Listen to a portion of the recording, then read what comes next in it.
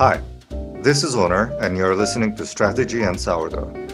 In this episode, we talk about brand strategy and what it means for startups to start investing in building their brands. It turns out today is the 10th anniversary of How Brands Grow by Byron Sharp. Interesting. So I was listening to a podcast this morning by Byron Sharp, and he was talking about how they ended up writing a book. It was not their intention in the first place. It just so happened that some of their clients that work with Erin Garibas Institute asked them to publish their findings on some of the work that they've done. And it had to be credible, so they went to Oxford University Press, if I'm remembering correctly, and they ended up publishing their findings, and they couldn't even get into the big bookstores because it required a lot of funding and they didn't have budget to market the book in the first place. So for a long time, it became like a really obscure academic book and started gaining traction slowly. And now, as we all know, it's one of the Bibles in modern marketing. But yeah, let's talk about brand strategy. I know you have strong opinions about brands, specifically in the context of startups. So maybe it's a good idea to start with, like, what does a brand mean for a startup? Because I don't think startups, when they start their journey, they don't really think about, oh, how am I going to build a brand? They're more like, how am I going to survive today? Yeah, for sure. And I think a lot of the discussions I have, unfortunately, I think far too often brand is kind of relegated to being the visual part of your company or a logo, if you will. You know, you have somebody design a beautiful logo and choose some colors and fonts, and that is the context of what the brand really is. And I just don't fundamentally think that's how startups and companies should approach branding. I think for me, branding comes from the associations about the company, the stories of the founders, the perceived value that you have, and all of those things that are kind of intangible, which makes brand kind of difficult. And often takes quite a few sort of questions, quite a few observations, and quite a few conversations to start uncovering those things that a company really stands for, which ultimately then becomes the brand of that company. I think as many marketers there are, there's equal number of definitions of what a brand is. I mean, to me, brand, everything that encompasses what's on the consumer minds about a specific product or a company, that allows the company to charge a premium on top of the commoditized value of that product. But how much can you control that, do you think? Do you think companies can actively construct or design that perception of what their company stands for, or it just happens and the companies or startups don't really have a lot of control on it? Well, this is actually exactly why I think it's very important to think about your brand more strategically early on, because where else would the association about your company come from except all the things that your company does, right? So the way that we build our image about a company and the way that we build our opinions about a particular brand comes from not just what the brand says, but what they do, right? If you're a digital business, the way that your app and your website comes to life and the way you talk about your products, the way your product is designed, the colors you've chosen to use, the taglines and the marketing efforts, everything that you say and do essentially becomes your brand over time. So if you are a little more strategic earlier on, when you start designing what you want to stand for, it enables you to do all those things. It enables you not only to do your performance marketing and perhaps your brand marketing, but also design your products and your customer service and everything around it to stand for something. And I think that fundamentally creates that competitive advantage that not a lot of early stage companies necessarily consider and think about. Mm-hmm, mm-hmm. So let's say, for the sake of argument, that I'm starting a new company, and my perception of brand is that logo. So I went ahead and hired a designer and designed for what I think is a fantastic logo and a cool name, and somehow validated my product idea as well. And it started generating a bit of revenue. How do I even begin to think strategically about my brand in the first place? What are the steps that I need to take? In the earlier stages of companies, the way that I usually try and uncover this is start asking companies the why question, right? And this is, it's not a new model, of course. It's quite a commonly used model, and Simon Sinek uses this quite a lot as well.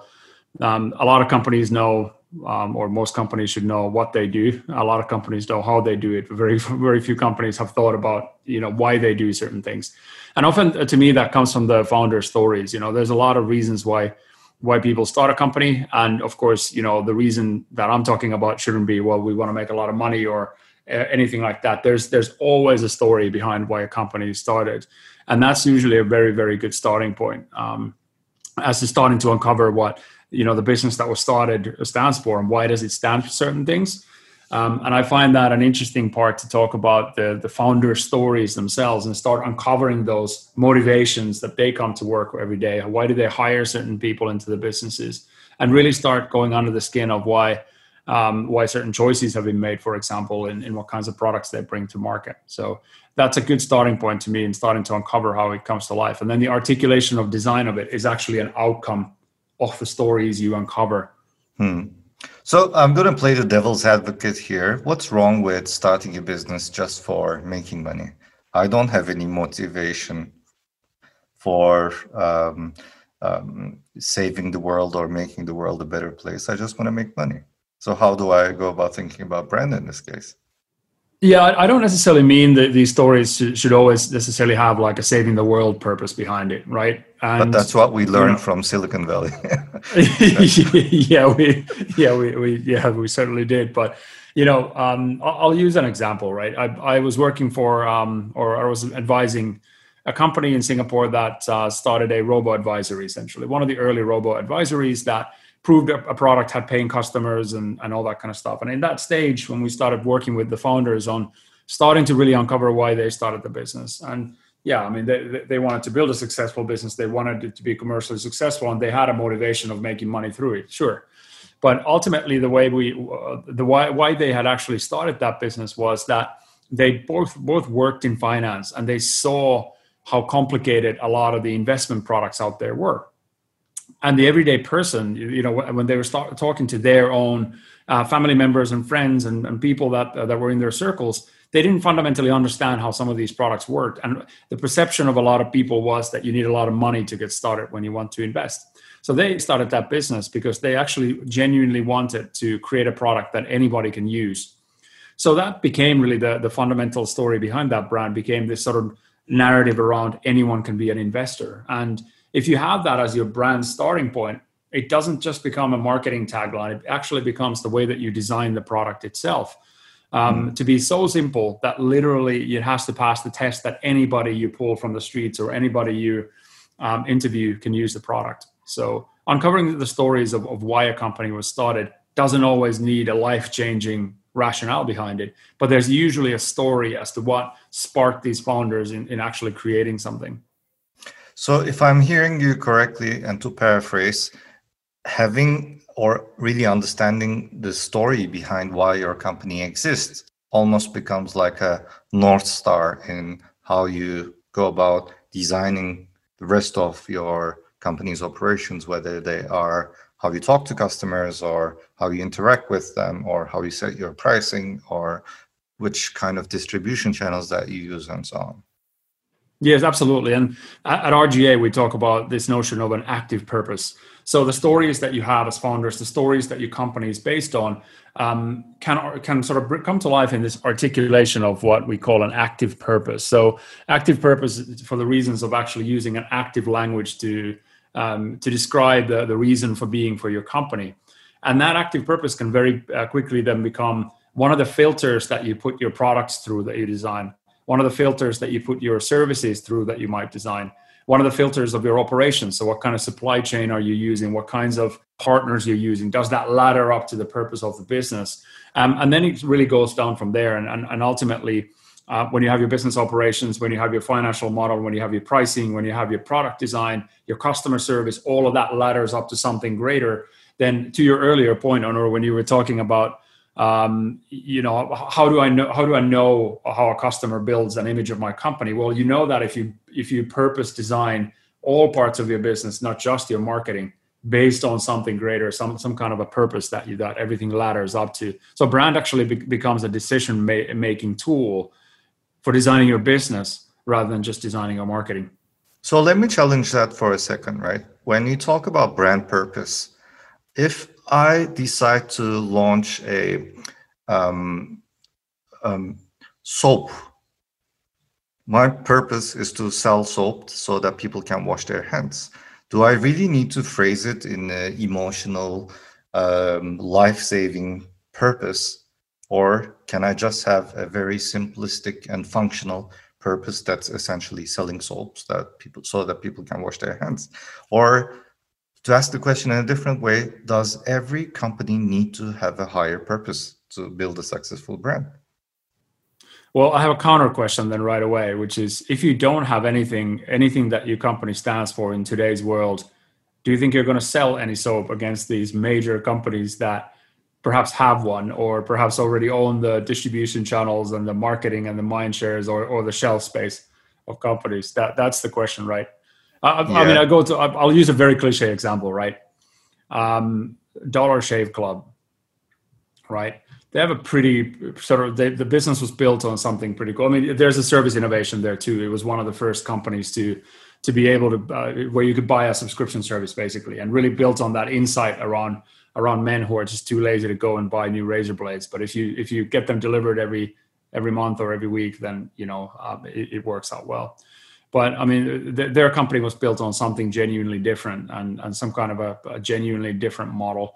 And that disrupted that market really interestingly. So if you're doing something like selling soap, and if you have a category that's not so easy to do service innovation on, for example, then one of the ways to differentiate is to have a company that genuinely has some kind of a purpose on what it was built for, and therefore everything about that company is designed accordingly, which gives you that advantage, at least for some consumers that may decide to buy from you rather than all the other companies that already exist. So does this mean that which category that you are in is not necessarily important in the context of having a purpose or defining a brand? Yeah, I would say so, actually. I mean, I think there are I find it always difficult going for to people be... to feel passionate or purposeful about enterprise ERP software, for example. Oh, you'd be surprised. I've met some super passionate people that have started some pretty interesting enterprise software companies. But I mean, I think there are always going to be categories that more naturally lend themselves for this, of course. I mean, you can always use Nike, for example. There's going to be people who are super passionate about that brand and that purpose, more naturally, because it's something that they sell basically apparel about things that you might be passionate inherently anyway, whether it's running or whatever it is.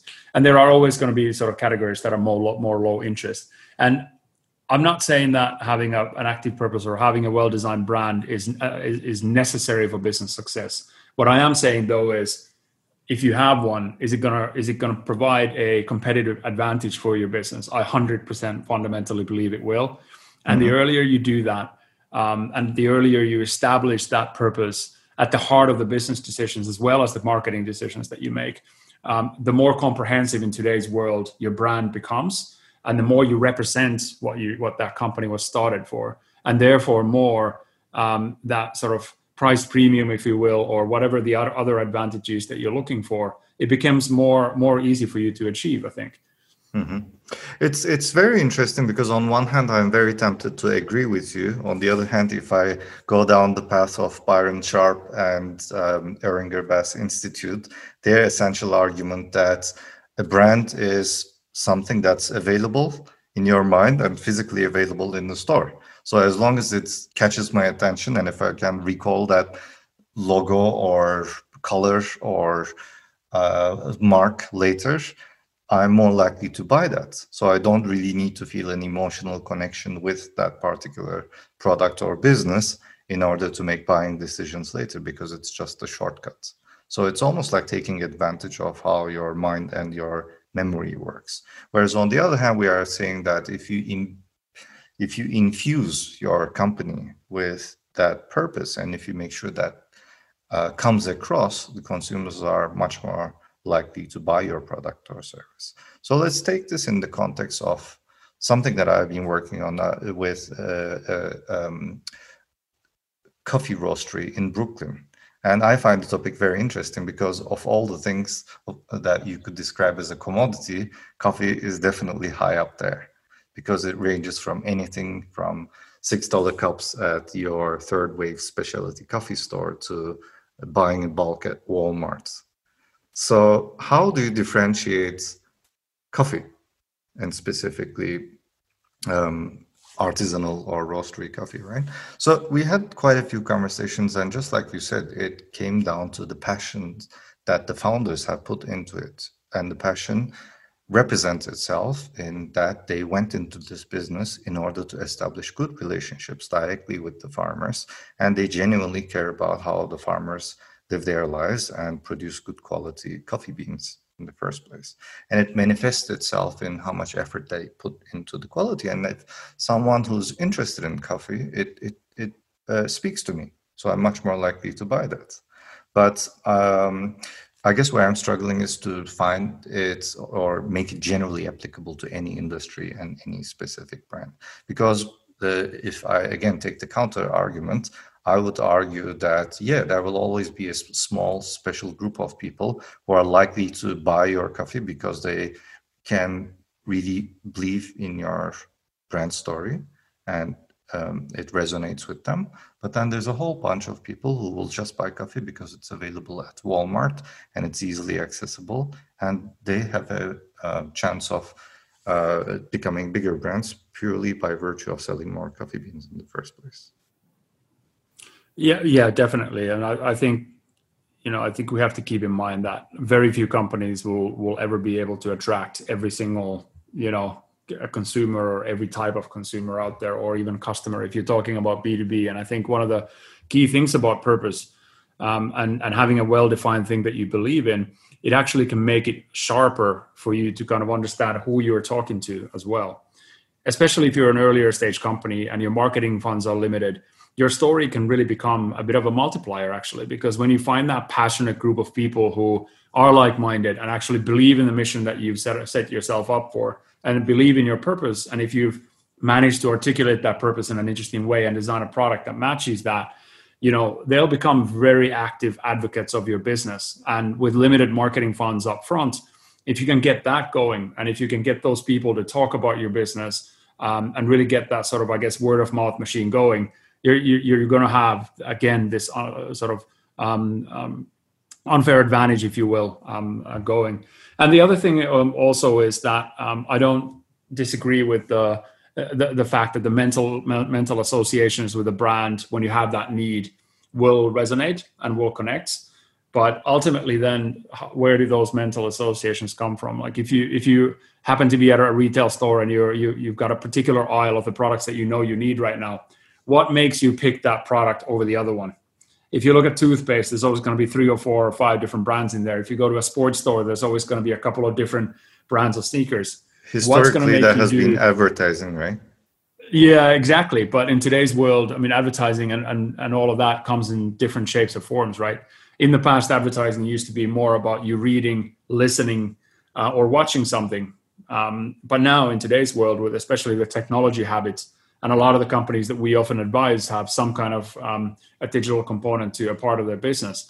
The different behaviors we have today actually come to life from things that my friends share with me or things that I interact with in different channels. And what better way to get people to interact is when I find something that I think, oh, this is a great idea actually, and I'm going to share this with the 20 or 30 people that I think will find that interesting. I think that's far more valuable in today's world than many other things that you can do in marketing.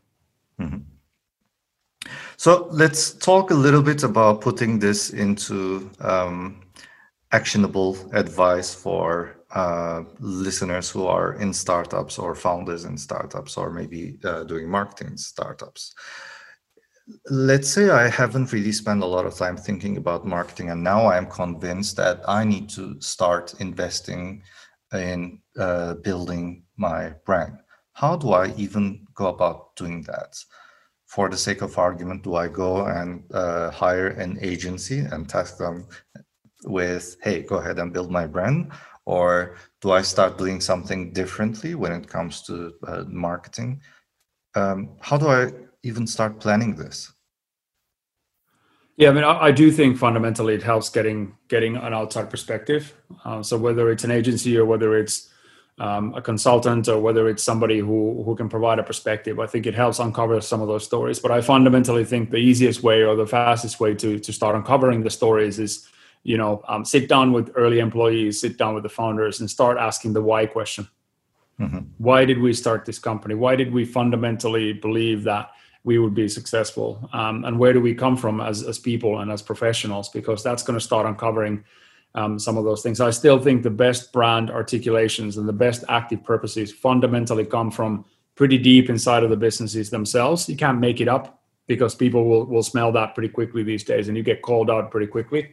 Mm-hmm. So a lot of those things will come from, you don't have to make it up, basically. The articulation of how beautiful your words are and how it's designed and all that requires a lot of craftsmanship, and you perhaps definitely going to need some outside help there. But I think the actual strategy of what does our company really fundamentally stand for can come from discussions between founders asking the why question. And then ultimately, the two things that matter early on is what do we say as a business, what do we say as a company based on that belief, and then what do we do as a company. So as we start creating our products and things like that, getting them to ladder up to that belief system, whether it's articulated perfectly or not, would be a great starting point, in my opinion, for companies as early as pre-seed. Let me ask a few more rapid fire questions. So what should be my time frame if I'm even thinking of building my brand? Do I think of it as a monthly or quarterly or annual exercise, or should I have a much longer time period? I think you do it once. Fundamentally, what your company stands for is a really long-term exercise. The way that comes to life in a marketing campaign or something like that can be refreshed more often. And the way the articulation of that comes. But if we think about brand more strategically, it has to be a longer term thing that everything ladders up to, because if you build your products and services on this belief, and fundamentally they have to ladder up, and if you make your sourcing decisions and your partnership decisions and everything on that, you definitely can't change that every month, and brands are also built over time. Associations are built over time, right? Mm-hmm. So let me tell you, this is a real problem that exists not just in startups, but also in very big companies. I strongly believe that we need to invest more time and effort in building our brand. And I've gone through the exercise of articulating what we stand for as a company. But my CEO does not believe that we should waste time with all this nonsense, and we should just do more growth hacking and performance marketing. How do I go about convincing the people in my company that this is something that we need to take seriously? Well, first of all, I think the performance marketing side of things is still equally important in the business. You have to have the short cycles, and you have to have the sort of catch-all, parts of your business and parts of your marketing in there, so that the more people know about you, you already have the machine going, if you will, in converting more and more people. But I think the good way to kind of talk about this is, while performance marketing catches people who are perhaps in the need of your products right now, for example, longer term brand building builds over time, or expands the net of possibility for your company. Mm-hmm. And the long-term effects on brand, first of all, there's multiple studies on it, on this. So we know that long-term sort of marketing effectiveness is definitely there with brand building and all that stuff. But ultimately, over time, the size of your audience will grow, and your growth hacking and your performance marketing efforts will actually be more successful as a result of that too. Mm-hmm. And I do think you need both of those things to succeed in today's world. Let's talk a little bit about things that inspire you. If I want to learn more about brand building, are there any books or resources or even blogs and podcasts that you would recommend? There's one book that I read almost every year, actually. And I read it for the first time when I was working as a valet parking assistant in the US when I was in college. And I used to pick up books. That sounds like a great story. It is. It was, we're working during the day shift at one of the streets in West Palm Beach in Florida, actually. And the day shift was not usually the most hectic. So I would always go to, remember those physical places you walked into and actually picked books. I think they were called bookstores or something, the physical bookstores. It's a bit blurred. Vaguely remember that concept. So you would actually walk into this building and you'd pick a book that you might like and you read the back covers of them and see the covers and stuff like that in books. So I used to always buy a book from there. I was a student, so I didn't have a lot of money, but you pretty quickly start going through a lot of the usual classics. So one day I picked a book which is called The Wizard of Ads.